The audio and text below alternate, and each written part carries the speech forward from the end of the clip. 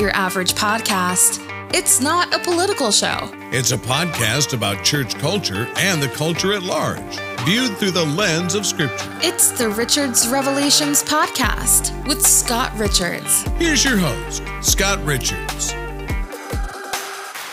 Welcome to this week's podcast. I'm Scott Richards. Thank you for joining me on this journey as we try to live our lives just a little bit better, as we look at things through the lens of Scripture and then apply it to our life. I want to encourage you to share these podcasts. And if you're liking them, go ahead and hit the like and follow icon and or subscribe. You can follow us on our Richards Revelations Podcast Facebook page or on other social media platforms like Instagram, Twitter, LinkedIn, Gab, Parler, and YouTube under Scott Allen Richards. If you'd like to participate in the ongoing production of this podcast, there's information below on how you can donate if you're so inclined. Once again, I am truly thankful that you take the time to listen to these podcasts. This week's podcast, Church Leaders, Where Are the Men?, is primarily directed to church leaders, but it's beneficial for all. In this episode, we're going to talk about some of the ways to attract men to church, to Christianity, to be open to Christianity, to entertain the idea of Christianity without compromising the truth of God's Word and capitulating to the culture in the midst of our culture, which seems to be so overly feminized in all aspects of life. And it seems and appears that some of that, and I'll explain this, has worked its way into the church.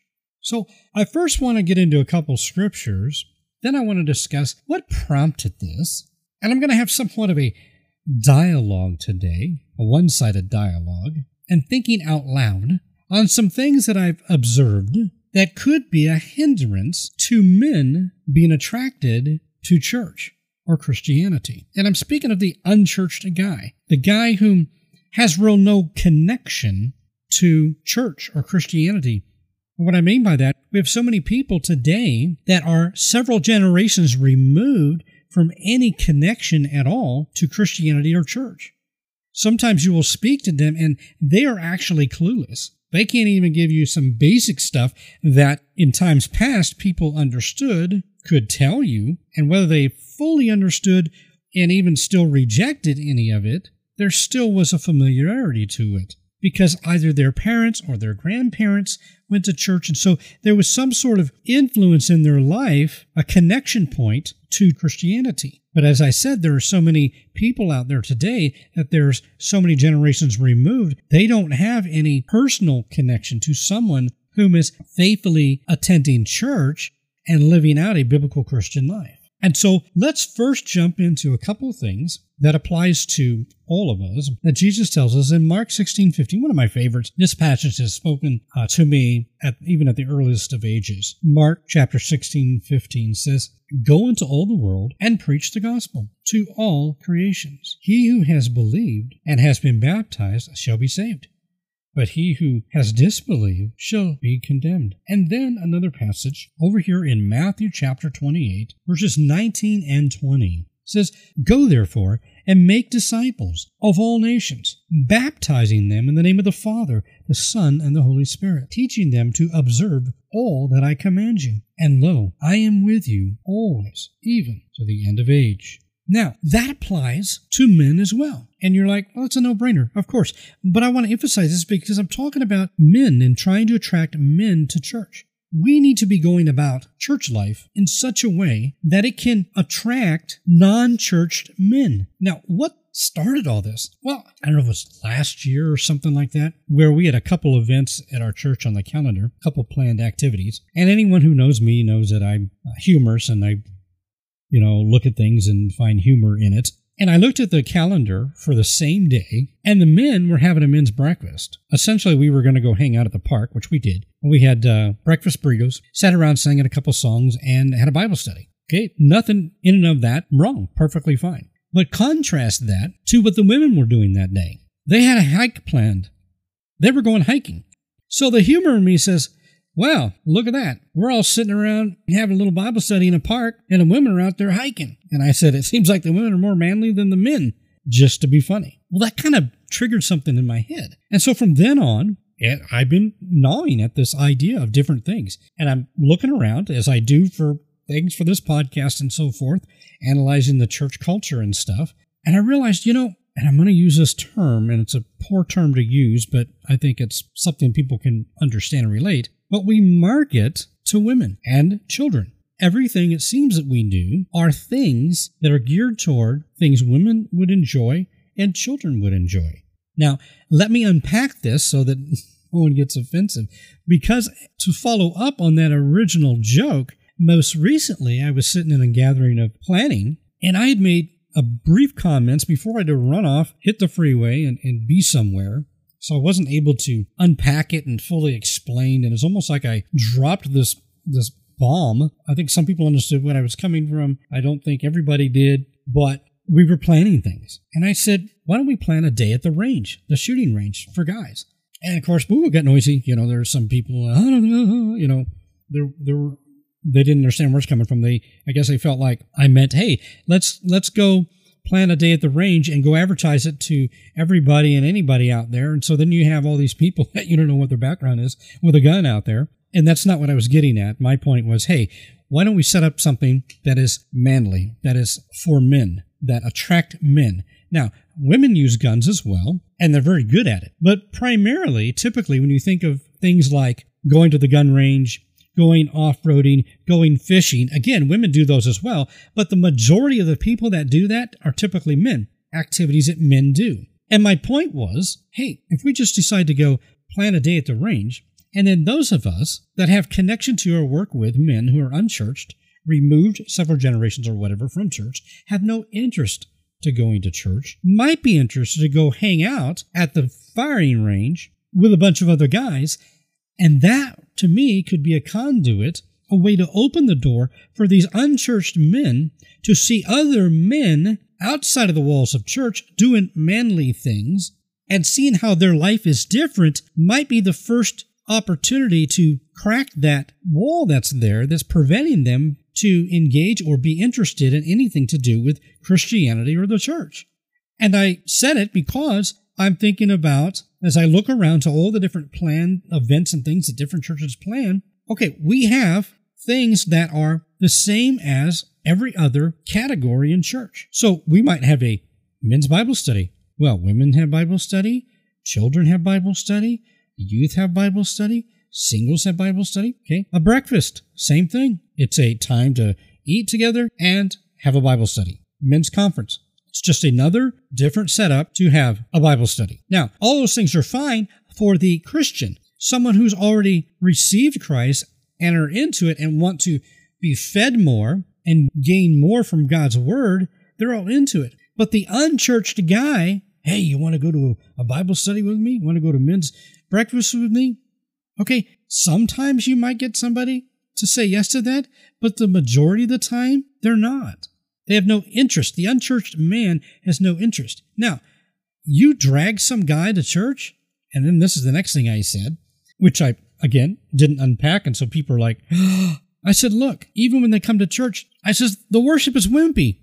Now, I wasn't specifically talking about our local church. I was speaking in generalities of the church culture at large. The writing, the lyrical writing of our worship songs today, it's, to say the least, it's not like it used to be. And it can come off as wimpy in the sense that you bring a guy in there, or anybody for that matter, and you listen to some of the songs, and it seems like they're having a romantic song written to God. Like it's, women are very attracted to this sort of thing. It's like a love song. Now, if you're already a Christian, you can kind of relate to it and understand what is trying to be conveyed. But again, if you're a non-church guy and somehow you walked into a church door and you heard songs like Hold Me Close, Longing for Your Touch, I Want to Feel Your Touch, I Can Feel You, and the list goes on to where it seems like if you didn't know it was about Jesus, it's a romantic song of love to somebody. Long gone are the days of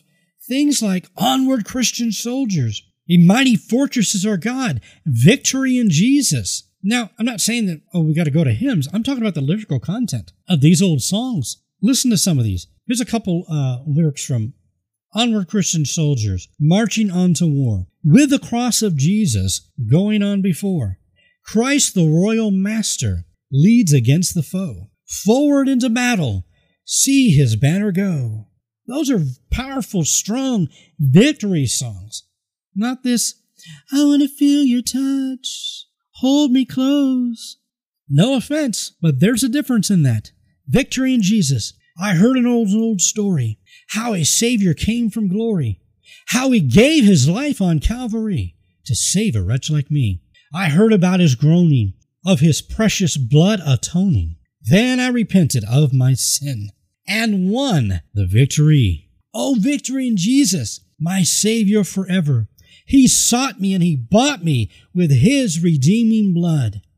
He loved me ere I knew him, and all my love is due him. He plunged me to victory beneath the cleansing flood.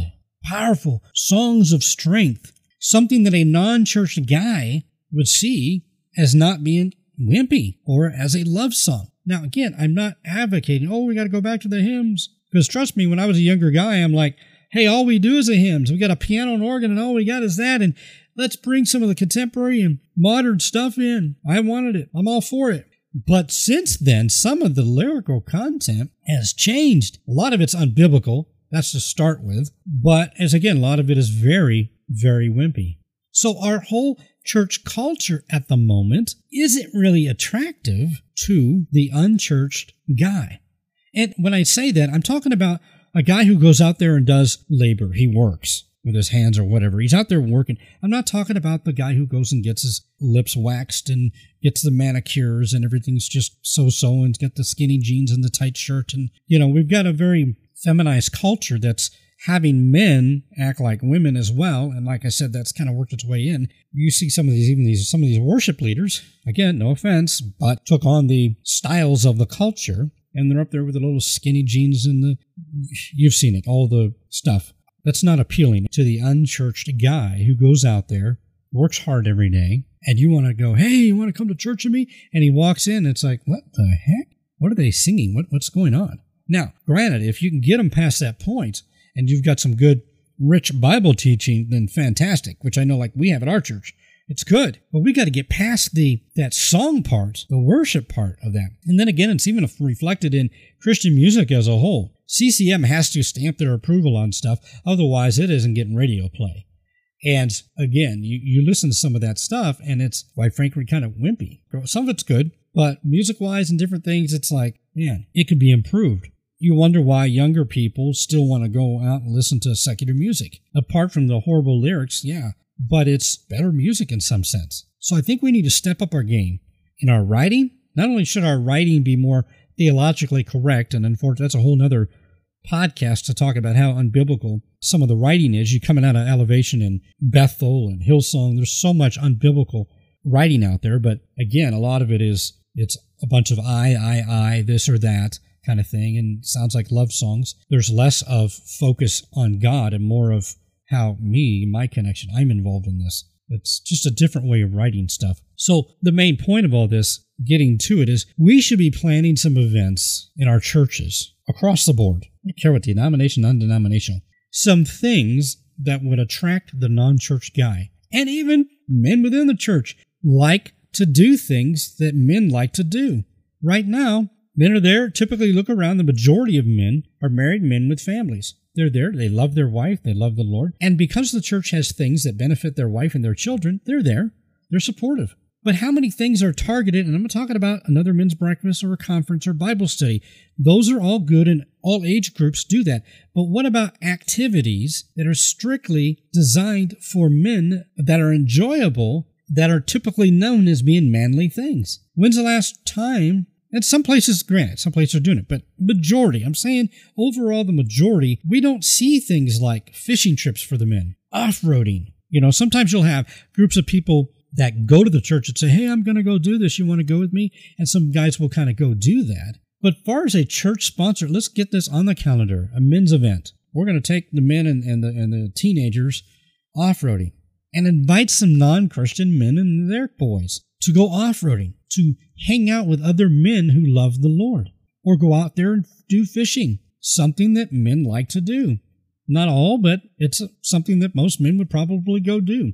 A lot of men, as I said, would like to go to the outdoor shooting range. Okay, most of the times that we've done any of those things within the church have been, like I said, someone say, hey, I'm going to go do this. You want to go? And one person tells another, and some guys go and do that. They don't necessarily invite any unchristian friends. It's basically the Christian guys get together and they'll go do something. But we should be doing these as an outreach. And that's where this all came from. We were talking about outreach. And I said, as an outreach, why don't we go to the shooting range? And some of the wives went, ah! You know, like I want some guy, lunatic, that, you know, unchurched guy out there, we don't know who he is, going to come show up with a gun. I think that's unsafe. I understand their point. I didn't mean open it up to anybody that we don't know. I'm saying that somebody you know, like maybe it's another family member or coworker. You've been working by their side, so you kind of know them. You know, they're not a lunatic, as it were, and you invite them out to do something like that. Use it as an outreach. So we're not doing it just for fun's sake. It's in the course of trying to go out and preach the gospel, go out there and disciple and baptizing people by virtue of making some sort of connection with outside church men, bring them in to do something that men like to do generally inside and outside of the church that isn't a Bible study. And while there, they get exposed to guys that live and talk differently and act differently. And little by little with things like that, it might break down those barriers, and one day they might actually come to some men's breakfast or men's Bible study or come on a Sunday because they've already started to get a rapport and a friendship going with some of the other men out there on these outside activities that are both fun and an opportunity of outreach, to be used for outreach, to bring men into the church. And so when I say church leaders, where are the men? What are we doing to attract men? These are some of the things I think we need to actually think about and pray about. And this is not a slap on anybody or anything, but as a church culture at large, have we analyzed it and thought about it? Because yes, we are very focused on making sure that these other age categories are well taken care of. And women by nature because they have that nurturing and that part about their lifestyle that likes to be around and socialize and hang out with other women. And so it is actually easier to get some non-church woman to come to some Women's Day event. Hey, we're having this, we're having a painting day and get some like music and a speaker or whatever. So it's like a women's conference or something. It's easier to get a woman to come to do that because they're going to hang out with a bunch of other women and do crafting or activities that women like to do, and they'll do that. You tell some unchurched guy, hey, you want to hang out with me? We're going to listen to the Bible be taught and we'll sing some songs and things. It's like, what? The unchurched guy, when we talk about sitting around and sing, that's kind of foreign to them because, quite honestly, other than driving around in your car, your truck, and sing to the radio, typically, unless you're in a band, guys don't sit around singing together. It's not something they do. Most of the time, they don't engage in deep discussions either. They kind of just sit around and hang, and that's friendship. So inviting them to another form of a Bible study and singing session isn't really going to be appealing to the person that is several generations removed from any connection to Christianity or the church. We must be doing something with this challenge, with this call, with this proclamation from Jesus to go out and preach to them, go out, disciple them, go out and get them, bring them in. We need more men to be in the church so as to have more men to be able to step up and do the things that we need men to do and to lead. You want to have healthy homes? You get the men born again, loving Jesus, being instructed in God's Word. You get them into the church in those settings so that they're getting the instruction of God's Word, what it is to be a biblical husband, what it is to be a biblical father. You will change the homes of America or whatever country you're in. But in order to do that, you've got to get them to that point. And unfortunately, with some of the ways that we've been doing things, we've been doing church the same way for so long, it isn't going to be appealing to the unchurched guy out there. We must start looking at things. And again, we're not talking about compromise. I am not talking about like some of these churches that went all wacko and decided to bring in full-on secular music on the platform, doing things like Purple Rain and Stairway to Heaven, all these things because they think that's going to be attractive to the world, to get them world to feel comfortable at the church. I'm not talking about compromising that kind of stuff, bringing the world in. I'm talking about doing things that are amoral, fishing, off-roading, day at the gun range, things like that. That's not unmoral. It's amoral.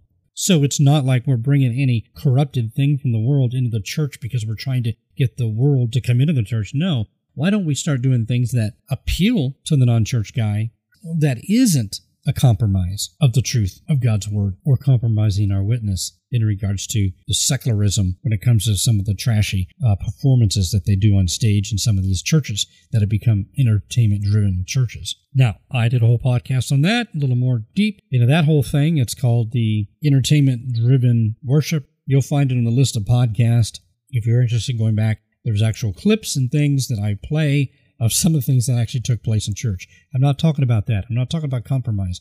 I'm talking about staying faithful to the truth, but we look at avenues and opportunities for things that men would be interested in doing outside of the walls of church to get them comfortable with hanging around with these other guys, to see how these other guys live. Then, because of the result of that and starting to create new friendships with these other men, they might be open to actually come to a Bible study for men or something. And then secondly, if you're a writer out there, you write music, come on, let's step it up, all right? Go back and read some of the old hymns. Again, I'm not advocating hymns. I'm saying you look at the richness of it. You look at the theology in there. Go back and read some of that stuff to get some inspiration. Don't look at what's already out there right now and try to do just another version of stuff that we already have. Go look at some rich lyrical writing of music, of songs to sing in church, songs that have you feeling like it's victorious. We won already. We're winning.